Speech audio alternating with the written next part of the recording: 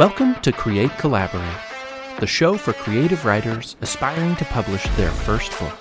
My name's Jody Sperling, and I'm determined to help you, whether you self-publish or storm the gated walls of agents and editors.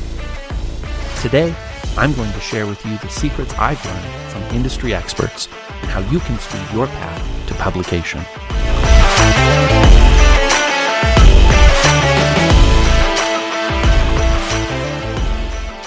What is up, Creatiates? This is just you and me talking together. It's near and dear to my heart. I am a work in progress where this is concerned. But I'll tell you what, I have spent so much time diving into this, and this is the big key to unlock your creative freedom and your success as a creative writer who wants to publish their book and make money on it. If you can get this one thing, everything else is going to come through. And I don't know why, it's one of the hardest lessons to digest. You hear it all the time, probably don't know it, and you probably think maybe it won't apply to you because your stuff's just so good. Trust me, I've been there, I understand what you're thinking. I still believe every day in that ego-centric part of me that my work is the best work out there and everybody would love it if they just give it a chance.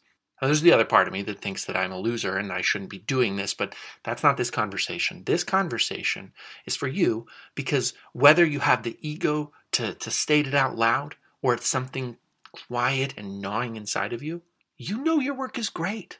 And so you think that everybody will love it. You got to put that away for now. This is how I think about it. You're saying right now that you're not going to define your audience because you're going to be the exception to the rule. I challenge you to think about it differently. For example, you know who your family is, right? I mean, there's no confusion. You don't walk out to your car in the morning and see the neighbor and be like, "Oh, hey, Dad." No, you know who Dad is. You know who Mom is. You know who your brother is. You know who your wife is. You know who your husband is. You know who your kids are. You know who your partner, your spouse is. You know those people. They're your family. They're easy to identify. And if you want to go have a family conversation, you know who to call. You know who to talk to.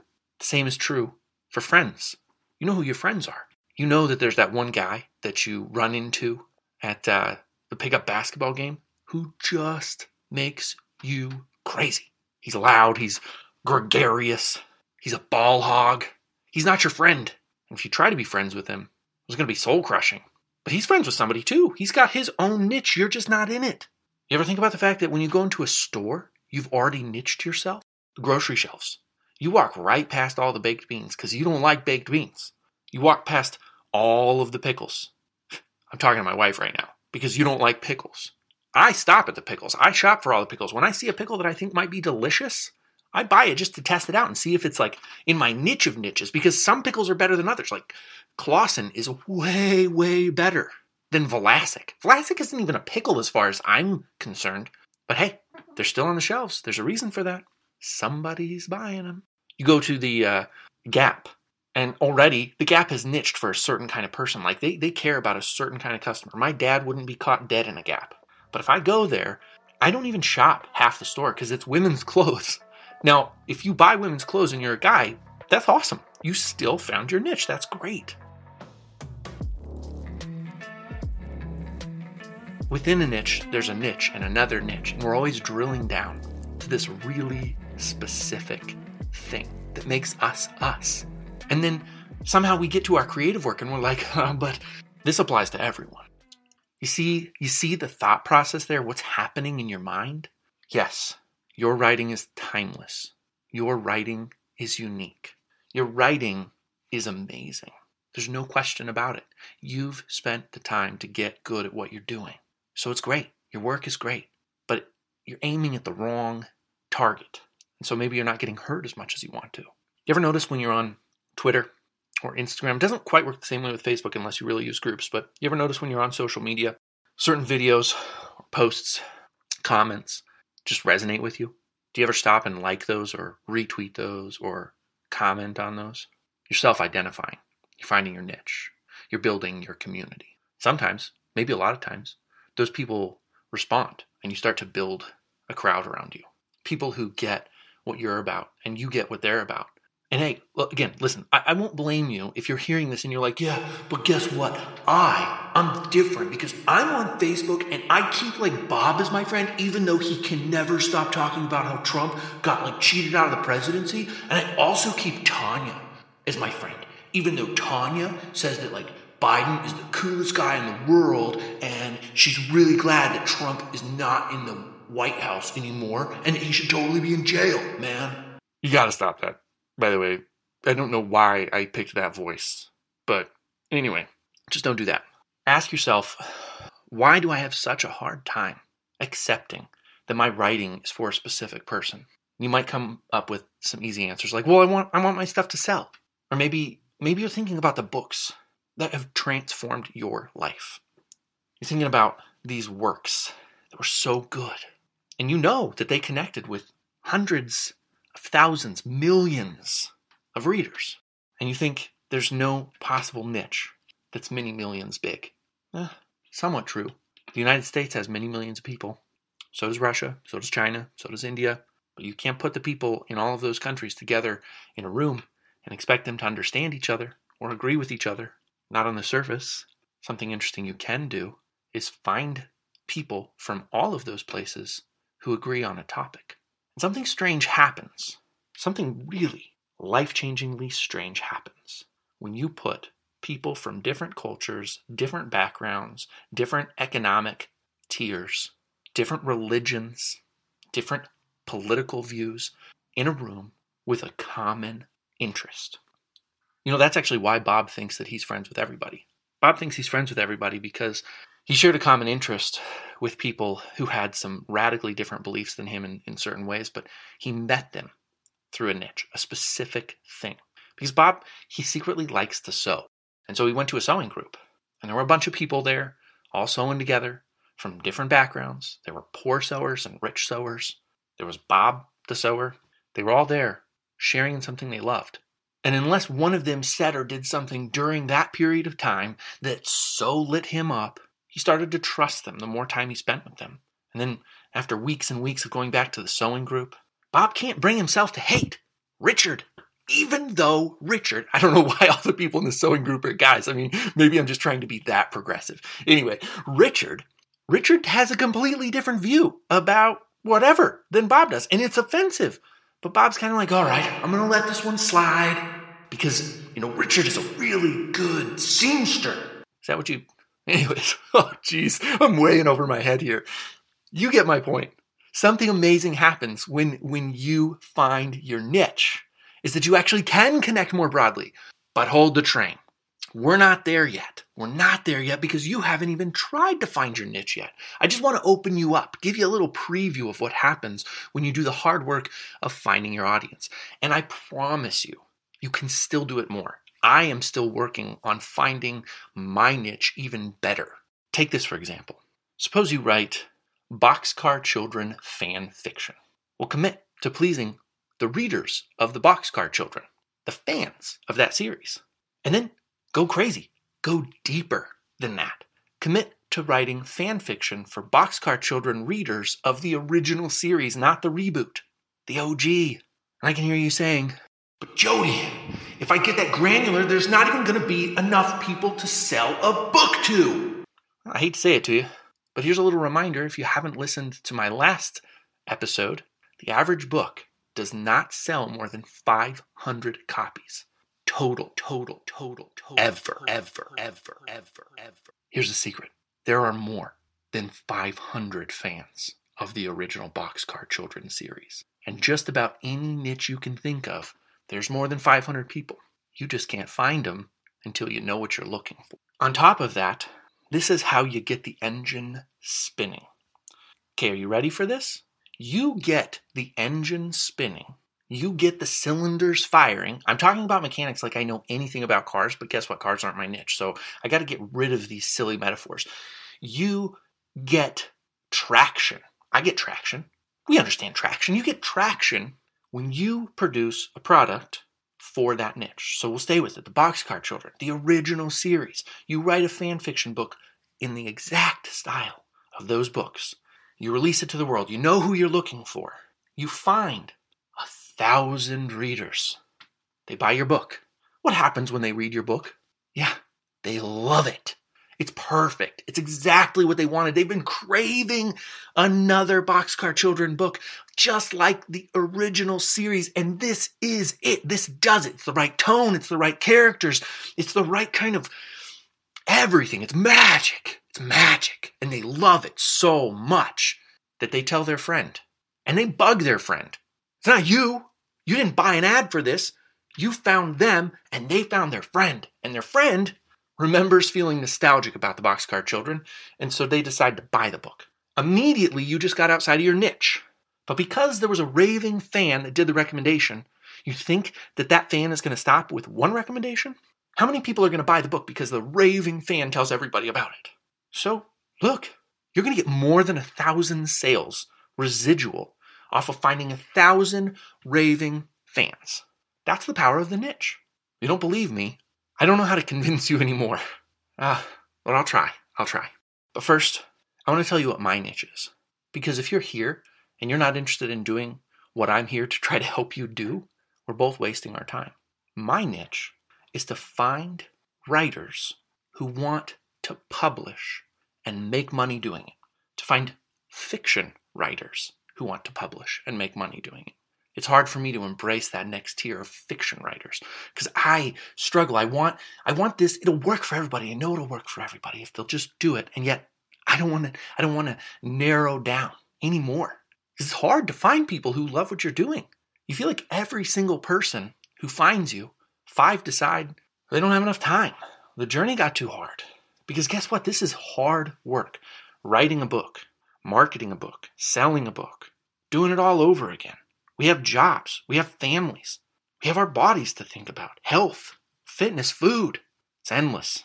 So every time that I find somebody who connects with me right where I'm at and wants exactly what I'm talking about, I feel like I'm losing that many more people, like 5 times that many. This is called unhealthy thinking. I don't know.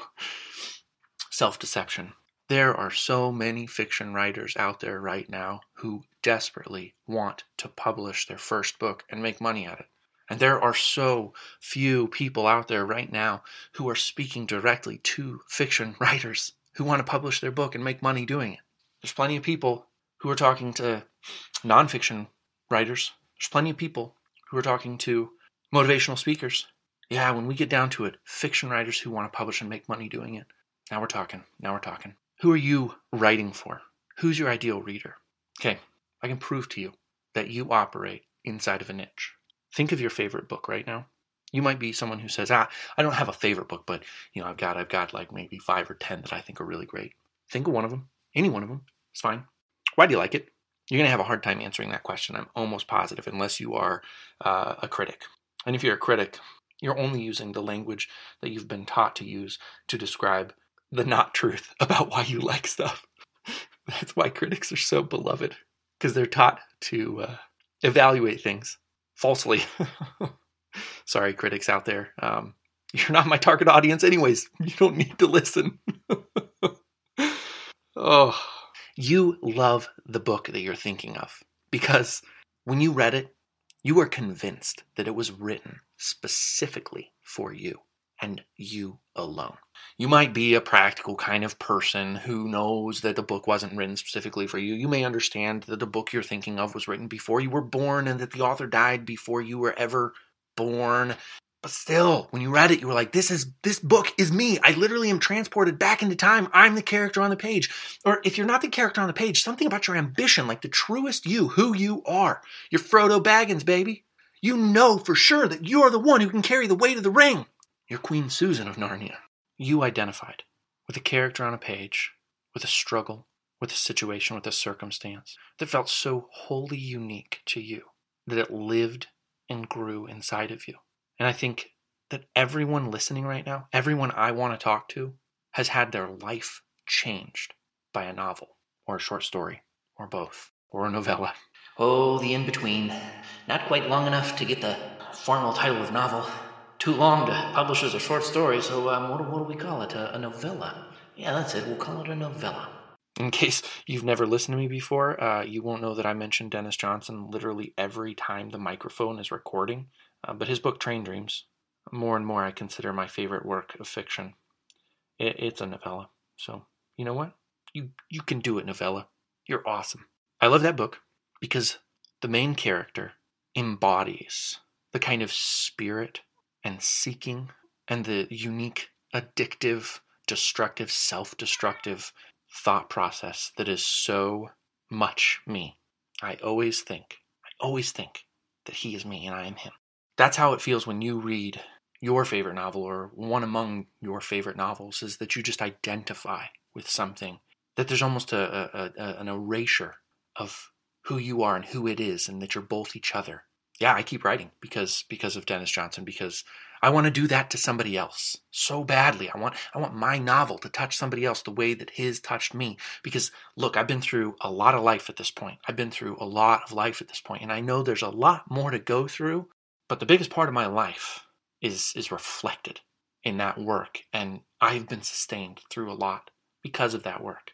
His novels, among a few other authors, sit in the priority place at my standing desk, so that when I turn my head to the left, like I'm doing right now, I see the spines of those authors' novels and short story collections, and I see them every day, and I think about them daily. And I do that because more so than any religious or spiritual experience I had, more so than any political category that I affiliated with, more so than any object or experience, I identified with what was happening in those authors' books.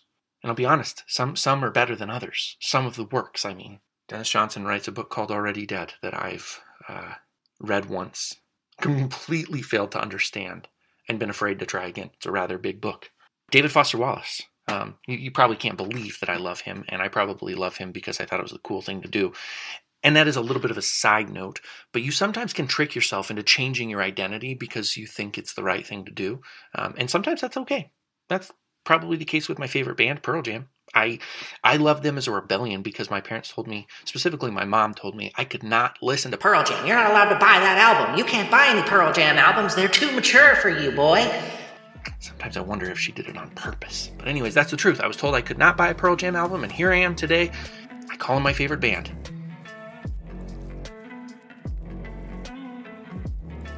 I, by the way, am a favorites kind of person. You don't have to be, but you do have to identify with something that's like at the top of the list. So I naturally like to niche. I like to be like, hey, this one thing, that's my single niche. You can understand me if you understand that. I like the shorthand. I do. You should as well. You don't have to like favorites, though. I don't mean it that way. I just mean be comfortable. Niching. It's good. Anyways, David Foster Wallace. Infinite Jest. Beautiful book. Wonderful book. Worth the read. I love it. It speaks to me. It speaks to who I want to be, the kind of intelligence that I want to have.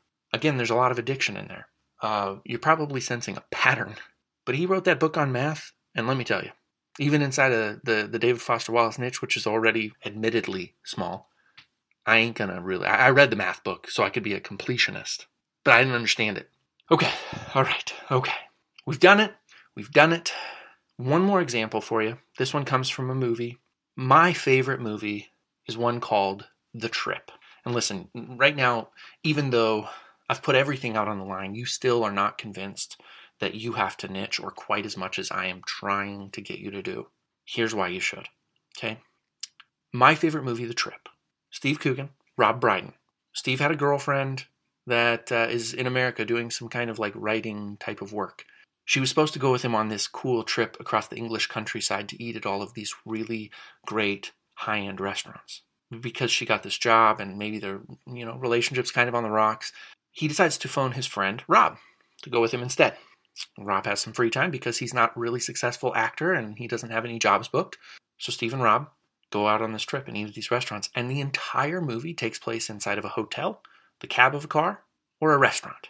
It's jokes, impressions, laughter, cynicism.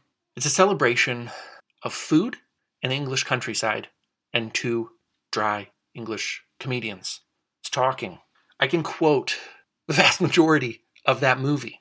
And whenever anybody asks me what my favorite movie is, I get this feeling inside of me. I think it's called extreme giddiness. Because I get to do two things. I get to say, I get to start exactly like this. I'll be myself. I'm doing an impression of myself, exactly how I do it in real life. I say, Oh, well, I can't really actually recommend it to you because it's just not really for most people. But my favorite movie is The Trip. And it's like, I've already explained that. So that's the end of me doing an impression of myself. But you see what I did there? I literally identified as being special and unique by niching myself to the movie. And in my fantasies, I love this. I love thinking I'm so special that this movie was made just for me and nobody else will like it. You probably won't like it. You probably won't enjoy it. I love feeling unique and special because I like a movie that most people wouldn't like. But if it was really as niche as I like to think it is, making me so special because I was one of the chosen ones who understood it, do you think they could have made 3 sequels? Because they have. There are 3 sequels to the original Trip movie. It's clearly connecting with a rather large audience. Now, it's low budget, I get that. But by any standards, anything that can go for 4 films is a success, a commercial success. That's the beauty of what you're called to do with your writing. Identify the niche and trust that only when you embrace your small target audience, good things will happen. So let me talk to you if you are here and you're in the beginning stages, just starting to conceive of the story idea. And maybe even in the next few days, you're going to start the process of writing. Here's a really practical reason to know your niche. You can ask questions like, do my characters curse? Are there adult words on the page? Are my characters going to find themselves in mature situations like sexual encounters? If so, how much am I going to describe it? What kind of education level are my readers going to have? Do I want to use elevated college level English? Or do I want to write at a 3rd grade level? Now, in case you think that sounds like condescending, if you write business books, everybody tells you to write at the 3rd grade level. You've read these business books. They don't feel like they're written for 3rd graders, but they're written to be clear enough that a 3rd grader could read it and understand the concept. That's great. If you're writing for 3rd graders, take that to heart. But you get your own niche. And there are infinite number of questions you can ask in identifying your audience. But something, again, amazing happens when you do this. And this is $1 million tip. You might not take it, you might resist it, you might fight it, and you might never fully embrace it. But if you do, I just made you a millionaire. Trust me. So talk to me. You're going to find me years later and be like, Jody, you made me a millionaire. You're welcome. By finding the exact niche that you're working for, you are going to be more productive. You're going to produce more work. You're going to do it faster, easier, better, with less headaches, fewer hours, and better, higher quality. That's what happens. You benefit from the niche because you're not trying to question like, should I use a curse word here? Should I have a sex scene here? Should I? You already know. You have clarity of definition. Having a niche eliminates choices for your brain. And a brain that has fewer questions has better function. You don't believe me? This is a well-known story. Go check my facts here, okay? When Barack Obama got into the Oval Office, and I don't care how you feel about him as a person or a president, he's one of 45 people in history at that time who sat in the Oval Office. So he was doing something right, okay? Regardless of how you feel about his politics. When he got there, he so embraced the theory of exhaustion, that choices exhaust our brain and make us less effective, that he owned just 7 suits. He wore the same suit every single day of the week. The same day of the week, every day during his presidency. He had a Monday, Tuesday, Wednesday, Thursday, Friday, Saturday, Sunday suit. Never changed. Because he knew the power of knowing what you're doing and eliminating decisions. That's dedication. And I'm calling you to be dedicated too. If you want to sell a lot of books, you have to do this. Well, let's take it a little bit further. How did he even get to the Oval Office? Well, he had to appeal to the people of Illinois so that they would elect him to the Senate. But how in the world did he appeal to the people of Illinois? Well, he had to appeal to South Chicago. It's the one little, part of a really big state. How did he appeal to South Chicago? He had to get his neighborhood engaged. He attracted a neighborhood that then built a community in South Chicago, that then built a community in Illinois, that then gave him a platform to speak to the United States. And even then, he just barely had a majority. You think it's going to be any different for you? Niche down and you'll do great, great things.